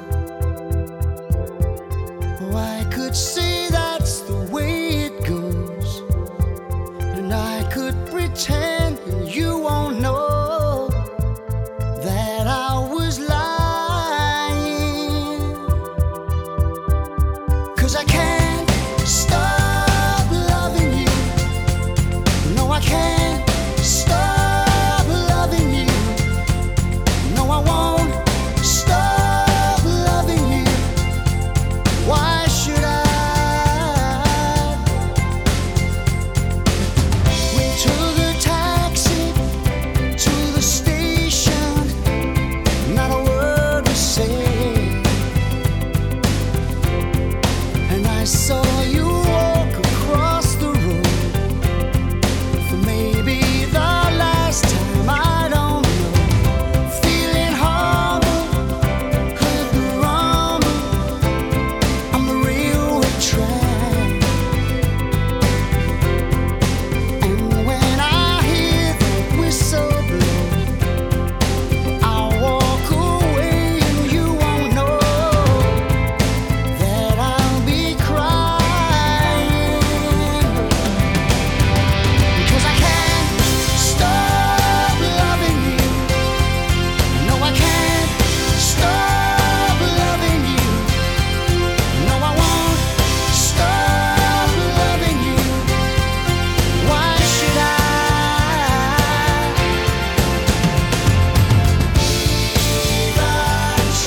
I'll always be here by your side. I never wanted to say goodbye. I'm always here if you change your mind.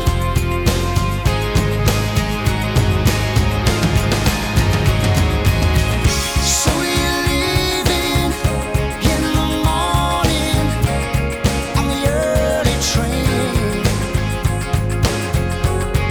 Well, I could say everything's alright, and I could pretend and say goodbye. Thank you for listening to this episode of Tabletop Genesis. Archived episodes can be found at tabletopgenesis.com, along with updates, polls, and various other podcast-related news. You can also subscribe to the podcast on iTunes to have the shows automatically downloaded to your computer when we post new episodes. To keep up with all the Tabletop Genesis activity, follow us on Twitter at Genesis Tabletop. You can like us on Facebook by searching for Tabletop Genesis, and you can email us directly at genesistabletop@gmail.com. Let us know what you think of the podcast, or send us questions we can address on future episodes. No, I won't stop loving you. Why should I? Why should I? Why should I? Tell me why. Why should I even try?